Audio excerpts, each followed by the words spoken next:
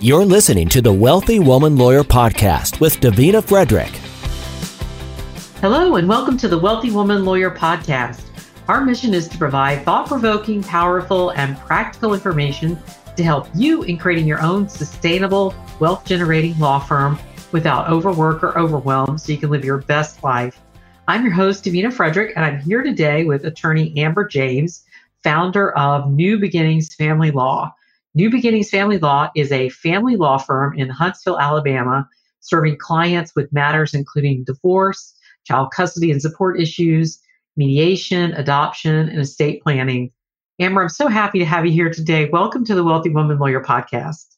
Well, thank you so much, Davina. I really appreciate you asking me to be on the podcast today.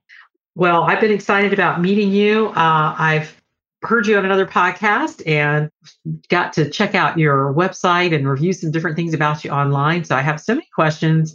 And I want to start with, you have a really interesting story in your journey to becoming an attorney. And I would love it if you could share that with us.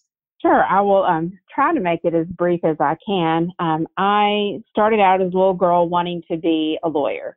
I thought I would grow up and be Perry Mason or Matlock or someone like that. And along the way, I just kind of lost my way. I let other people influence kind of what I thought about myself and how I viewed myself and what I thought I could accomplish. But law had always kind of pervaded my life. You know, my father had a Social Security disability issue while I was in college. My mom had been in a horrible 18-wheeler accident when I was in high school. And there were, some other things, obviously, that touched and concerned my family. And so every time those things would happen, I would get the itch to be a lawyer again, but I would not necessarily kind of follow along that path. So I ended up majoring in music and became a band director and taught music for several years. Got my MBA because I really just didn't know it. I was kind of floating through life. I was married to my ex-husband at the time and still believed, that I really wasn't capable of going to law school. And then I was just trying to feel my way around. I was taking some government classes and at UAB, where I had gone to undergraduate and graduate school. And just one night when my professor said something to me about, Amber, you really should go to law school. And I'm like, are you kidding me? I can't go to law school. You're nuts. Who's got time for that? I've got a little boy, I'm married, and I'm just not smart enough. I don't think I could balance all of that. And he encouraged me to really give that some more thought.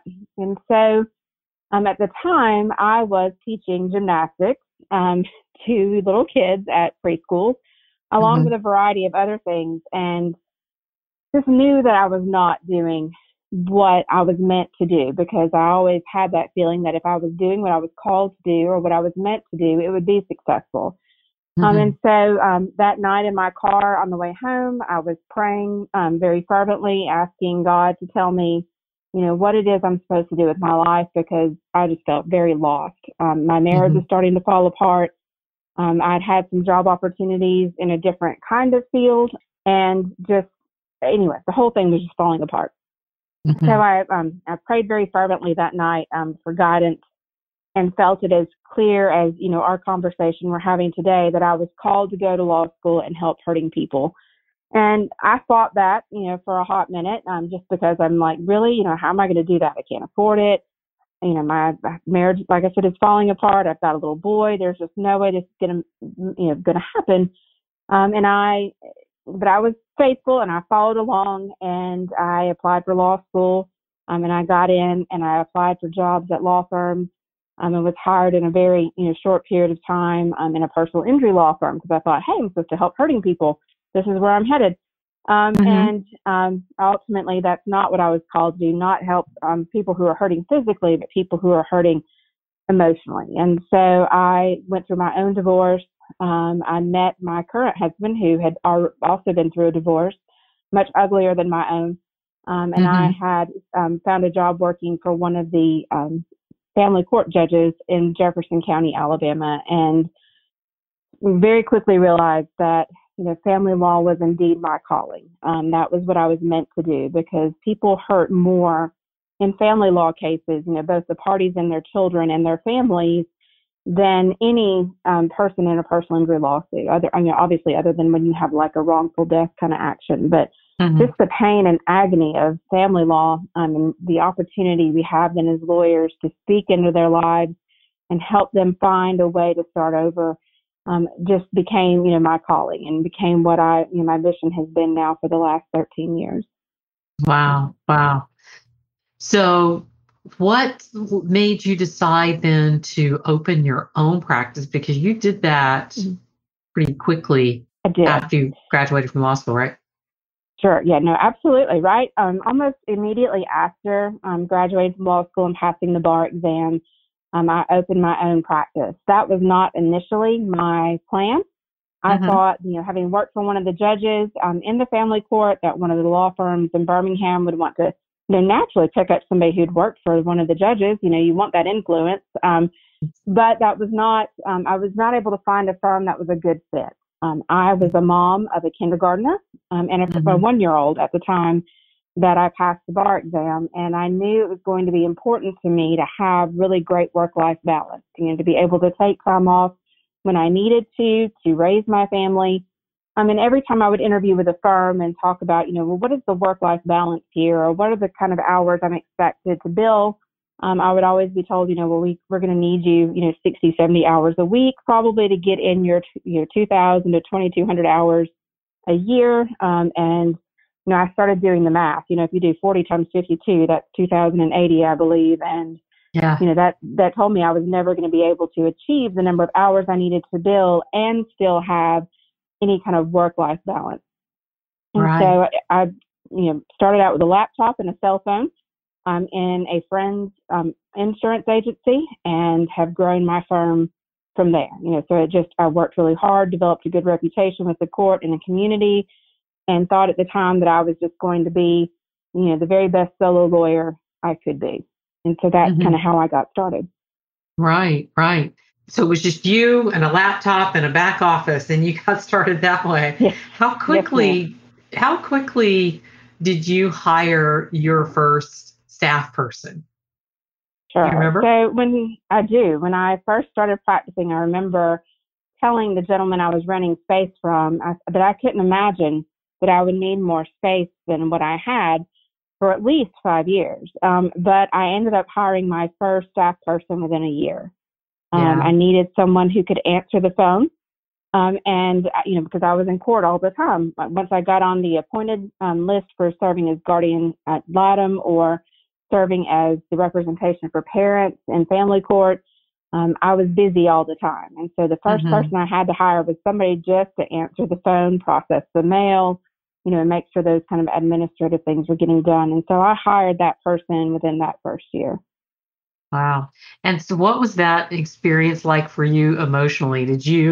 Were you concerned about your ability to pay them? And did you have fear around that? Or did you just think, I got this? I think there's always fear around whether or not you think something's sustainable. And so I did have that fear of, I wasn't afraid for myself that I would not be able to get paid, even though that's really, what our first concern as business owners should be, is making sure you make money. I was blessed that my current husband had a very wonderful, stable job that he'd had for years. And so we weren't relying on the firm income at the time, but I wanted to make sure that I could always, meet my expenses, that I wasn't asking him to, pour his own money into the firm, or, to secure, in the employment of my staff person. So I was always nervous about that, trying to make sure that she was always getting paid. But, Davina, I've been truly blessed in my, my practice, but that's not something I've ever, I've never gone a pay period where I'm sitting there wondering, am I going to have enough income to pay my staff this month? So we've been really blessed in that regard. But I think there's always kind of that fear surrounding, especially hiring that first staff person. Right. I mean, I know I've talked with many women law firm owners who have a lot of fear around hiring their first staff person, and then fear around when it comes time to hire that first associate. Because hiring another attorney is, another layer of complexity. And how was that for you? How long before you started hiring other attorneys? So Sure. The first associate we hired was in 2012. So that was 6 years in. I finally realized I owned a business. I Mhm. know that sounds kind of crazy, but I think as lawyers, we're not taught necessarily that we're business Right. owners. And we're taught we run this professional practice that's kind of above and beyond what a business is, and you can't be can't be worrying yourself with such minute things as payroll and hiring and all those things. And so it was about 6 years in when I realized that I owned a business. And if I was going to grow that business, I had hit the limit of what myself and a paralegal could accomplish on our own. And in that Mhm. particular year, our business just all of a sudden grew. We went from, getting an average number, normal number of new intakes to just more work than I could bear in a set time Mhm. frame. So it was time to hire our first associate. And so we Mhm. did that in 2012. And how many attorneys do you have now? Including myself, there are now 5 attorneys in our firm. Okay. And how many staff people? We have a total of 13 people in the office, so that's an additional Yeah. 8 staff people. So Okay. So you've got a pretty good sized firm. Um, and tell me, uh, what do you think that you've done with regard to your marketing and getting clients and growing the firm? What are some things that, are there certain marketing techniques that you've used, or, is there a philosophy you have around that? that's a great question. So I was a very early adopter in our marketplace to having a website. I was probably the first family law attorney that had an actual website in our local kind of practice area. And Hmm. so I have a long history with Google because I've been out there for a long time. And so Hmm. I was always dedicated to having something online based more around educating the consumer or the client than showing off what a great, here's my resume of all the things I've done. I Right. think clients are out there looking for answers, and they're looking for someone who is going to be authentic, and who is going to be willing to kind of give them some of the free information that they need in order to make good decisions. I think most consumers today could really care less where you went to law school or Hmm. whether or not you're on law review or not. At least not in family law. Now, if you're talking about a larger firm, what I call big law, that might be a deeper Right. concern. But when you're dealing with a family law client, they just want to know: do you care about your client? Do you know what you're doing? And are you going to be there to hold their hand along the way? And so I think our marketing has always been focused around authenticity and education.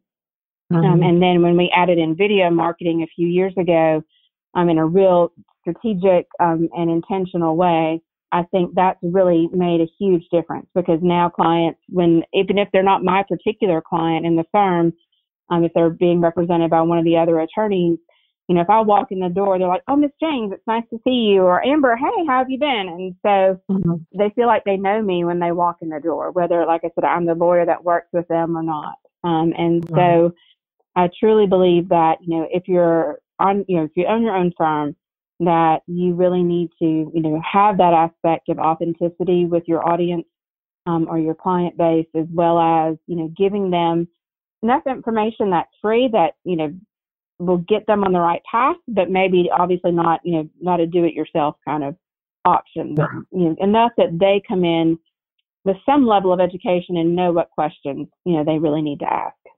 Right, right.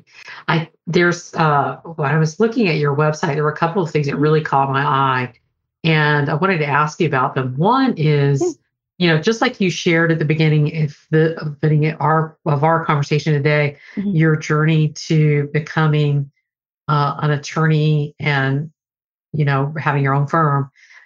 You share that story right there on the homepage of your website. There's a video of you talking about Mhm. and sharing this really deeply personal story, you know. Right. And what was that like for you? And what has been the response to that? Sure. When we have a firm that we use that helps us with video marketing, and when her name's Montina, and she suggested that I do this, I thought, well, I don't know about all that. Like, I share a lot of other things, but you're asking me to share a very personal and deep story, and I wanted to make sure that too, because I talk about my former husband in the video to some degree, and he's still living and local, and I had to talk to him about it before I just kind of outed him um, on the internet in a certain way. So it was difficult. It wasn't something I ever thought I would get that deep and that public, because it's out there for everybody. It's out there for clients. It's out there for opposing counsel. It's out there for judges to see. But ultimately, when I really thought through it, I feel like it's a story that a lot of other people, it may not be the exact story. It's not the story of, everybody wanting to become a lawyer, but I think most people can relate to somebody who says, hey, I went through this really rough period of not knowing who I was or what I wanted. And I kept on the path until, it was very clear to me who I should be and what I should do. And I think it speaks to clients. Like I said, when clients walk in, they feel like they already know who I am, even if I've never met them. Like they're working with someone else in our firm. The response from other lawyers is kind of mixed. Those who are your champions or your cheerleaders or your friends, they think it's great. Those who are always going to be your naysayers are going to say you shouldn't have done it, that kind of thing. Right. So ultimately, what I truly believe is that it has been one of the best things I have done for my practice, because it's not the lawyer in the suit at the courthouse talking about all their accomplishments. It's, hey, this is the real me. This is who I am. This is how I got here. You don't need to look at me as being some, great and all-powerful lawyer person. I'm here to help you. I'm a human being just like you are. I've suffered some things just like you have. And, together we're going to walk through this and help you get to the other side, help you find your new beginning, so. Yeah, it's very relatable. It's very relatable, and it makes you very relatable in the firm.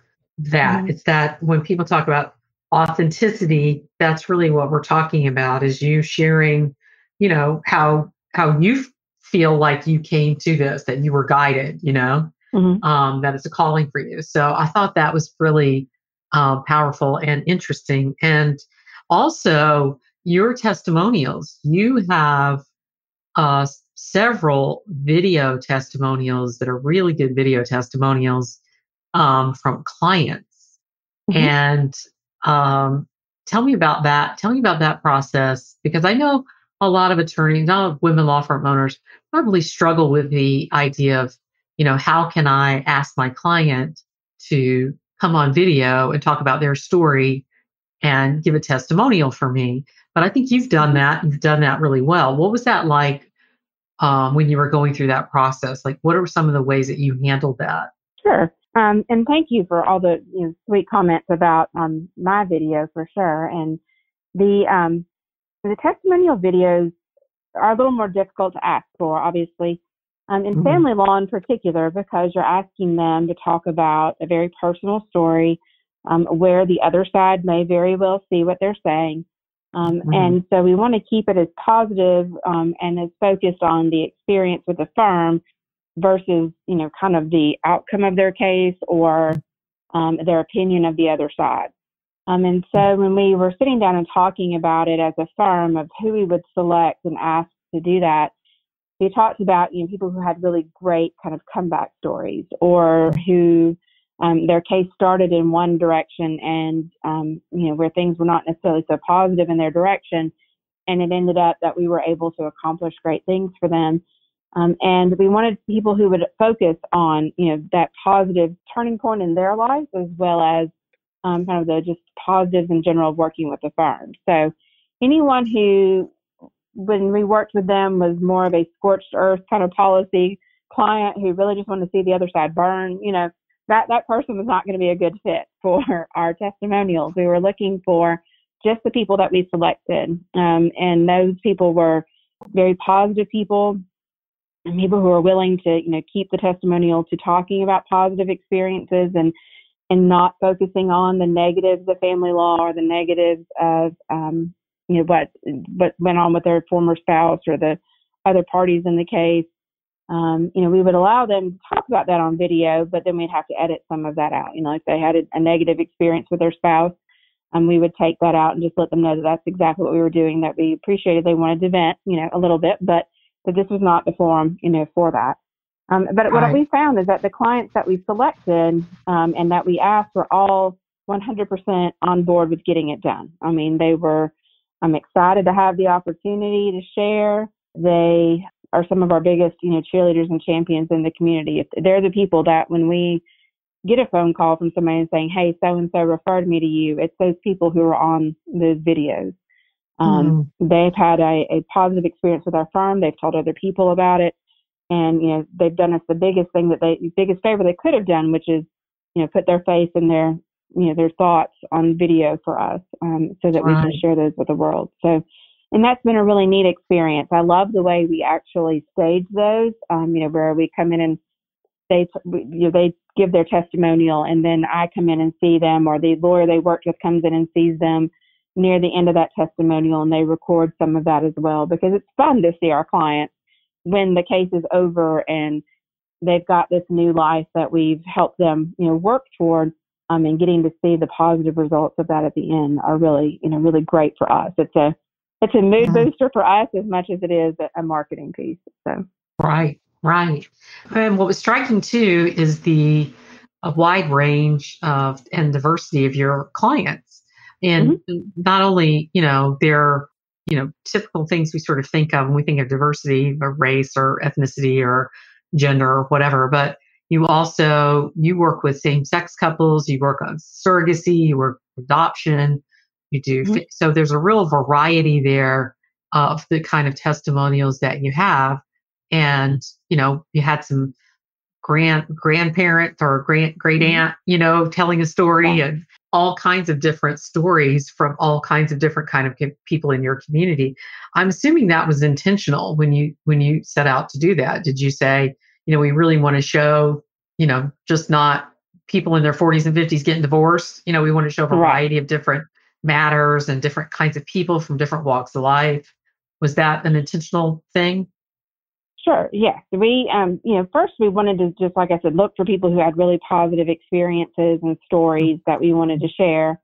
But, we're not apologetic about our faith background in our firm. And so we felt like it was important that we showed that we reach out to all segments of the population and all segments of our community, whether that's same-sex couples, African-American couples.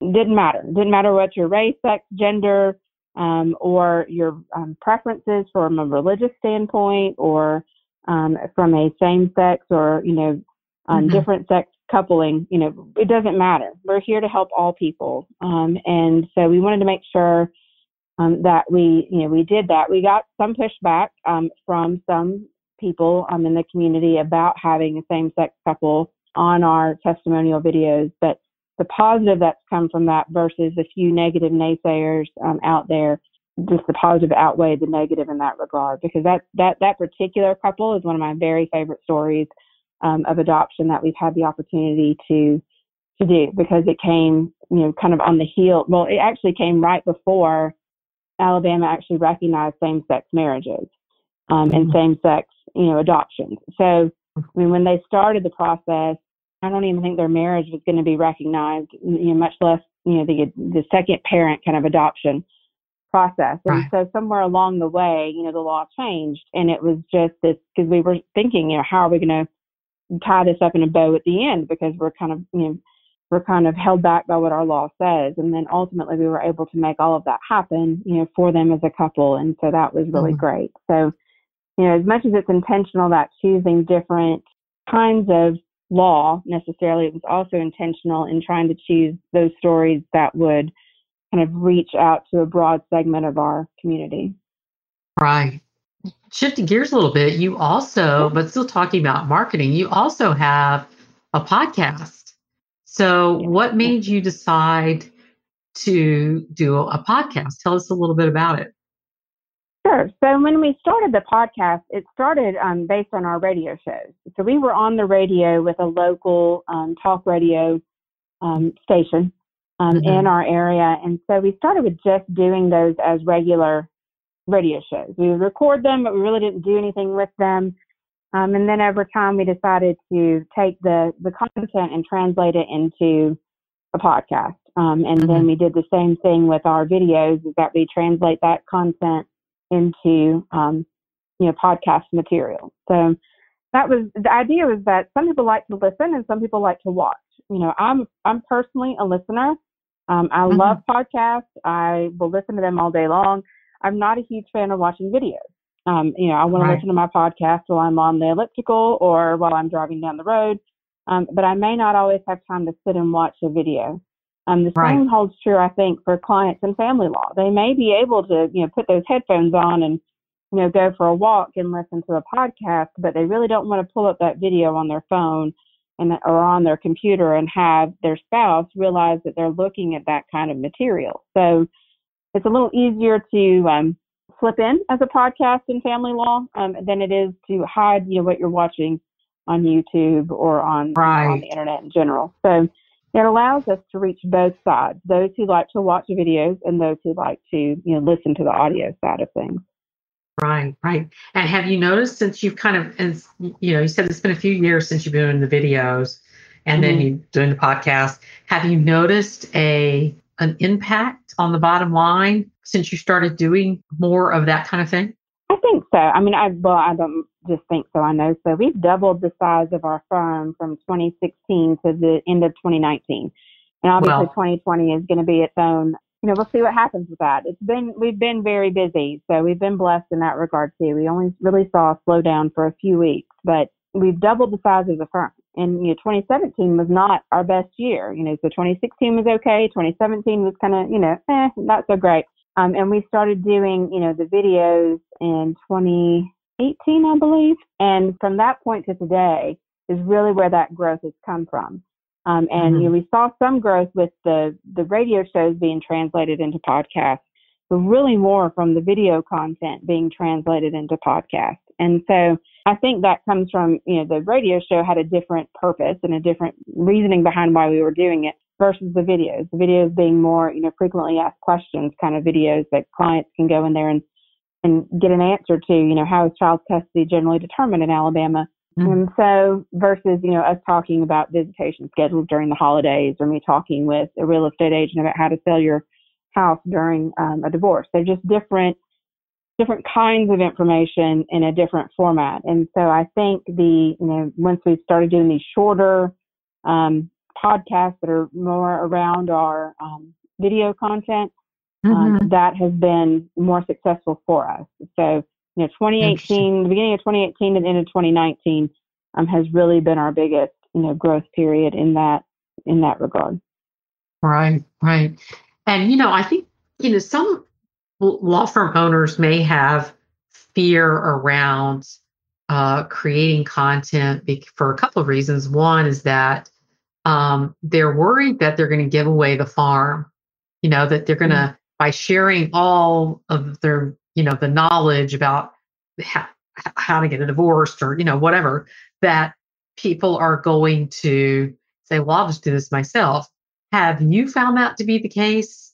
No, that is not at all the case. I feel like there's a certain degree of what you think you can do on your own.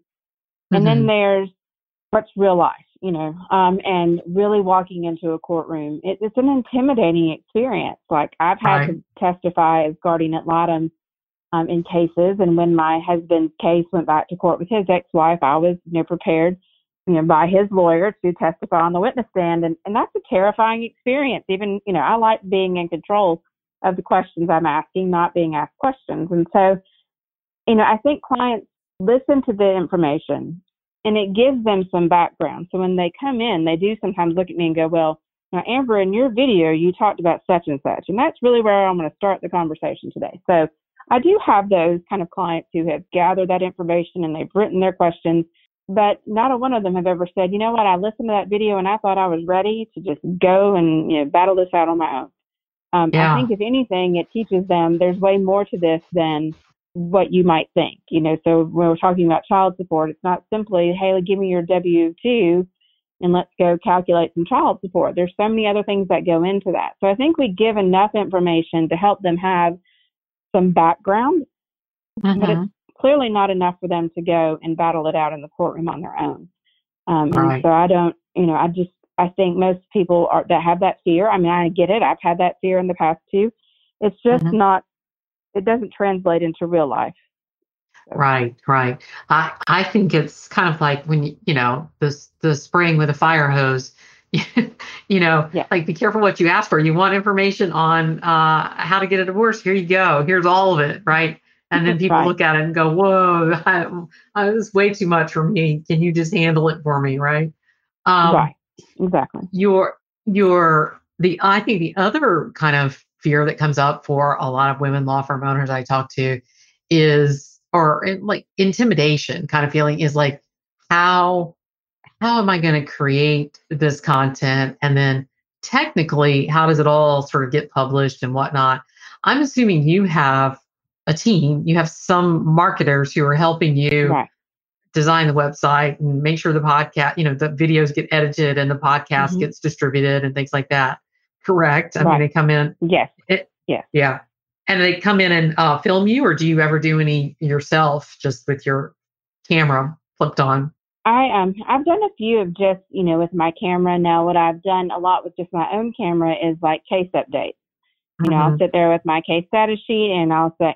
My husband helps me push the button. So I'm not super tech savvy, believe it or not. So he sets up my ring light in my phone, and I'll do quick case updates in video and send them out to clients because they tend to like that. It's like, hey, just had a few minutes. I want to talk to you just real quick about what's been going on with your case this month because a lot of times cases can drag. So when I do my own videos, it's more that kind of thing where I'm Yeah. recording just quick case updates. When it's time to Yeah. I shoot think. professional looking video, I bring Mhm. in a team to do that. Right, right. We want to make sure we're looking our best on, on those Right, videos that are going to be living right, out there forever, right? Um, right. uh, I love what you said about the case updates for clients with video Mm-hmm. because I think especially we're recording this at the time of the pandemic, and a lot of people have been quarantined. A lot of people had to work virtually for a while with social distancing, and so I think more and more attorneys are starting to see, hey, how look how easy it is to use video, and what else can Mm-hmm. I do with it. And that Right. example you gave, I think, is just a great example of a way to communicate much more Mm-hmm. quickly without getting kind of stuck on the phone with somebody, right? Right, right. To me, it's a customer service feature, because Yeah. we could do quick 5-minute phone calls, but that you and I both know those phone calls are never 5 minutes. Hmm. But you want clients to know that you care about them, especially in those months when there's nothing going on in their case. And, deep down, they're at home wondering, what the heck is my lawyer doing? Because my case has been hanging out here for 3 or 4 months when it's really nothing you can do. You're waiting on the court or you're waiting on mediation to come up or whatever. And just having that opportunity to talk to your client almost face to face, they're seeing you in the video and you're just Hmm. telling them everything's okay. But right now I know you haven't seen, the mediator yet, or we haven't been to court yet, but this is what we're doing on your case right now. There's nothing huge that we need you to be worried about. We just want you to focus on you and your self-care and your plans for after this case is over, whatever that may be. And so the first time we did that is after I'd had jaw surgery and I had been out of the office for 6 weeks and none of my clients could talk to me. They had talked to my staff members and such, but they hadn't seen me or talked to me. And so it was important for me to get on that video camera and Hmm. let them see that I was okay, that I didn't look like, a huge pumpkin anymore, that I was all right and that, I was back in the office and things were, trucking right along with their cases. And so Hmm. we had a lot of positive reaction to that. And that's, so that's something we've decided to keep, doing for clients or just these quick little video updates. Right, right. So, what are some other systems that you think that you've used in your firm that you've grown into over the years that really may have changed your firm and elevated it and allowed you to double it in just a few years? Sure. So we've hung on to the idea of having CRM software, customer relations management software. Mm-hmm. That was introduced to me probably back around 2014, and we originally used an outside firm to do that for us. And it's just a follow-up system, really. It's a drip campaign kind of thing. So when a client calls in or potential client calls in, if they don't schedule a consult, they still get a series of emails after, just letting them know that we're thinking about them, and giving them some more free information about whatever area of the law they called about, whether it's adoption or a custody Mm-hmm. modification or a divorce. And then, if they do come in but they don't hire right away, that system follows up with them for some time. And so I think that kind of system, because it's hard as lawyers if you're trying to balance a caseload and managing your firm and being a parent and doing all these other roles that you have in your life, for you to continually follow up with the people you've met with over the last 6 weeks. And Mm-hmm. this just becomes an automated thing. And we, like I said, we used an outside firm to do that for a period of time. And we brought that in-house this year and have Mm-hmm. started, well, actually we brought it in 2019, and started, building out our own drip campaigns within a program called Law Ruler. And so we use that, and once a client, a potential becomes a client, that information gets moved over to our practice management software. And so that allows us to continue on that path. I'm big on newsletters. I know some people say that that's kind of, dead and gone, but I still think a newsletter every, month or 6 weeks, has been really helpful for us. I Are you don't talking send out about paper you talking newsletters. about one you mail or one you email? When I email now, we were doing Yeah. email and paper, and Oh, found that the ROI in the paper version was not necessarily as good as just right. getting people to open up their email. Particularly during this time, we've had social distancing, and we're not Mm-hmm. really able to see each other or see clients in the office. We've been doing them more often as Alabama COVID-19 updates. What's open, what's not open, Right. when courts are going to be back open. And just how we're handling it, how our firm has pivoted, the ways that clients can still reach us, and so those have been open more during this time than any other time in our history. So it's been interesting to watch those statistics. People right now are online more. They're actually reading the newsletters you send them. Mm-hmm. They're looking for content online. So anything you can do now to be online and to be as much in front of your clients as you can, I think is super helpful. So to me, that others, that you talk about other systems. So having the CRM software that follows up with clients, having a newsletter that kind of follows up with clients and keeps you top of mind even after their case is over. Those things have been super helpful for us. Mm-hmm. What do you think some of your biggest challenges have been through the years in growing your firm, and how did you overcome them? So there have been several, I think, along the way. I think, you know, losing my parents, as part of in the last 13 years. I've lost two Mm-hmm. brothers in the last 13 years. So, kind of the losses in your family that you struggle with, or health issues, when I had to have surgery, kind of balancing my health and my family life with my law firm has been a challenge at times. It's one of those things that I wish, when I started my law firm, the idea was that I would have all this extra time on my hands, and and what it turns out is when you're running a business, you're doing a lot of, you're wearing a lot of different hats. And so, Mm-hmm. some of my challenges have been in trying to figure out how to kind of carve out time to really be a good business owner, to be a good leader, to be a Mm-hmm. good lawyer, to be a good, wearing all those hats and doing a really good job at it. So Mm-hmm.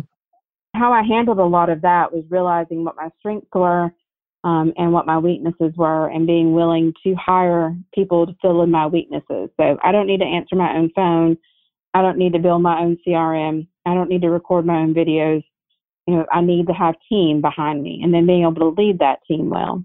Mm-hmm. And so I had to learn how to delegate. I had to learn, what I call, and it's not my words, it's somebody else's that gave them to me somewhere along the way, which was, love, hate, and delegate. What did I love to do? What did I hate doing?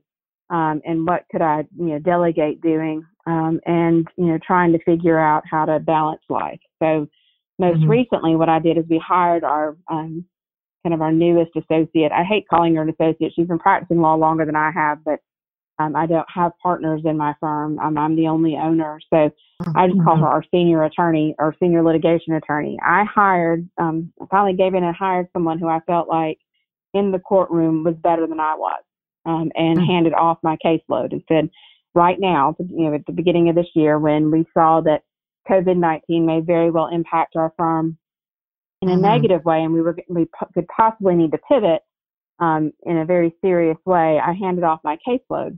And did that in a way that clients knew they were being taken care of. And I have been focusing almost 100% on running the law firm for the past 2 months. And so that, ultimately we didn't need to pivot nearly as hard as I was anticipating we would need to. But, I think as a business owner, one of the biggest challenges you have to overcome is being willing to hire people that are better than you at things, whether it's administrative or practicing law sometimes, whether being a trial lawyer. Sometimes you need to hire somebody who's an even better trial lawyer than you are. So you know that you can do the things in your firm you need to. One of the other challenges, like I said earlier, is about leadership. I grew the firm from the time I realized it was a business in 2012 to 2016 in a fairly exponential way. I think we more than doubled between 12 and 16, and in 16 to 19 we doubled again. But in 2016, my firm split. So we had 4 lawyers at that time, and 3 of them, wanted to be partners in the firm. And I said, I don't need and or want partners. That's not kind of the model that I'm going on. I will, do a lot of other things for you, but that's just not, I have this plan and I intend to execute it. And so they left. And so I was left by myself, again, starting over. And so the challenge was, well, where did I go wrong in that conversation? In those relationships, where did I not lead well? Where did I not communicate well? So at that time, I was working with a particular coach, and I decided to leave that coaching program to work with someone who is more focused on leadership, culture, and building teams. So I got that input, saw where I was making my mistakes and where I could do better. And so from 2016 to today, we've added 4 lawyers to the firm and grew the staff a lot, and brought my husband in off his, full-time job he'd had for 26 years and brought him into the firm as our COO and CFO. So we went from having kind of a safety net to now not having one, which is fine. We've been blessed, like I said, but, it's given me that opportunity to, in that time, in that growth, while still growing really fast, to be able to really focus on culture and really focus on leadership. And so, if you ask me what is the greatest accolade you ever received, I'm going to tell you that we've been on the best places to work list for the last, I think it's 3 years. So 2 years, we won bronze one year and silver one year, and the award ceremony is coming up virtually in June this year, but we're again a finalist for the best places to work. So we went from having a culture that, although successful, was not as healthy and holistic and happy as it could be, to being a place where my employees and my team have said that we're one of the best places to work. And to me, that's like, there's no higher accolade, than that, that your team thinks that you lead them well. And so, the challenge of, losing, 3/4 of the lawyers in your firm to rebuilding and being where you are, the only way that I could do that is through, really diligently working on our leadership and our culture in our firm, and just having very, radically honest conversations about my goals and expectations for the firm. And so that just, it was a shift, and all of that though comes from, having been involved with a coach all the way through, so that's, one of the best things I've ever done for my firm is made sure I've had a coach since 2012. Right. That I was going to ask you about that, because a lot of, usually when I'm doing these interviews, I can always tell who's worked with coaches and who hasn't worked with coaches because of their journey. And being a coach myself, and I'm able to see that, right? So I look at the journey, and I can tell there's a moment when you make a decision to reach out for help and say, look, I've been trained as a lawyer, but I haven't been trained as a business owner. And Right. I really need some support here. And to be able to say, um, it's important to make that investment. It's important to Right. be curious and ask these questions and get somebody to help me figure these things out. And also, your experience, like mine, is I've worked with more than one coach, because you may Right. work for a while with one coach and then say, now I'm facing this challenge, and while this coach has been great, I want to learn something from somebody else in a different way, Right. right? And so I find that really interesting, and I could tell that's really been reflected in your law firm success. Mhm. It shows that you've been putting that work in, working on your business, not just in your business. Exactly. No, it's been, like you said, there's different coaches for different seasons of life. So Hmm. when I first started working with the coach, it was, oh my gosh, I have all this work and I don't know really how to hire somebody and I don't have any systems in place, So it was starting to see my firm as a business, and hiring a coach who could help me with policy, systems, procedures, and understanding the different Hmm. parts of a law firm. And then over Hmm. time that changed to, okay, I understand the parts of a law firm and I understand how systems need to grow and change and develop over time, but I'm a really crappy leader at the moment and I need to be a better human, and I need to be a better leader of my team. So I got the mechanics down, but now I need to be a good leader. And so then I worked with a coach who helped me with culture and leadership. And then Hmm. most recently, it's been, I'm now getting older. Don't really want to say how old, but I've got kids in college, so life Hmm. is shifting and changing, and you start losing some of, yourself and who you are, and that kind of high performing person that you felt like you have been for years. Now you need something interjected there. And so that's been my most recent journey, is working with someone on my own performance as a person, and my own happiness, and kind of my goals of, what is it maybe that I want to build outside of the law firm, getting my Hmm. health in order, and those kind of things. So that's been Right. my most, recent focus in coaching, is on, what they call high performance coaching. So that's been kind of Right. my more recent journey. But, over time that could change again. It could, it just depends on what you need at a given point in time. And so I Right. think working with a coach is just vitally important, particularly for women entrepreneurs Right. who, and lawyers, business owners. And that's, how we have to see ourselves as entrepreneurs and business owners, because we don't necessarily always take time for ourselves. We don't invest in ourselves like we should. And so I think that, coaching is an incredibly important part of being successful as a woman entrepreneur. Right, right. And you brought up something you said about how there are different coaches for just different seasons. And one of the things that I've witnessed is that and experienced myself, is that you're on a journey as an entrepreneur, just like you're on your journey as a lawyer, and a journey in your life, right? And at Right. some point at the beginning, when you were first trying to sort of sort out business skills that you needed, like systems and how to hire people and stuff like that, at that point you weren't the leader. I mean, you weren't that wasn't the place for you to learn leadership yet, because there was foundational work that needed to be done, right? So like Right. you evolved and you grew to as far as you could go in something, and then there was a catalyst that made you look at yourself. And so I think that's a very brave thing to do. I think it's something that a lot of people are loath to do and struggle to do, Right. is stop and say, hey, there are no bad teams, only bad leaders. I mean, like, what can I do Right. here? What is it that I'm doing that I can change? Because really, that's the only person we can change, is Right. ourselves. So Mm-hmm. this has It's been a so true. wonderful, wonderful story for you to share with me today. Thank And you. before we wrap up here, could you Sure. tell me, like, what do you think, if you were to, you know, talk with a woman law firm owner who's coming up behind you on the path, and maybe Mhm. at a different place than you are on the path, aspiring to what you've created, what advice would you have for her? Sure. So, that's a great question. I think it's an important question to Mhm. ask. And, I think, there's a few things. I would tell her to make sure that you think about balance initially, because it's really easy as, as, like I said, a woman entrepreneur, which is what you are as a law firm owner. You are indeed an Mhm. entrepreneur. You may not see yourself that way, but you are.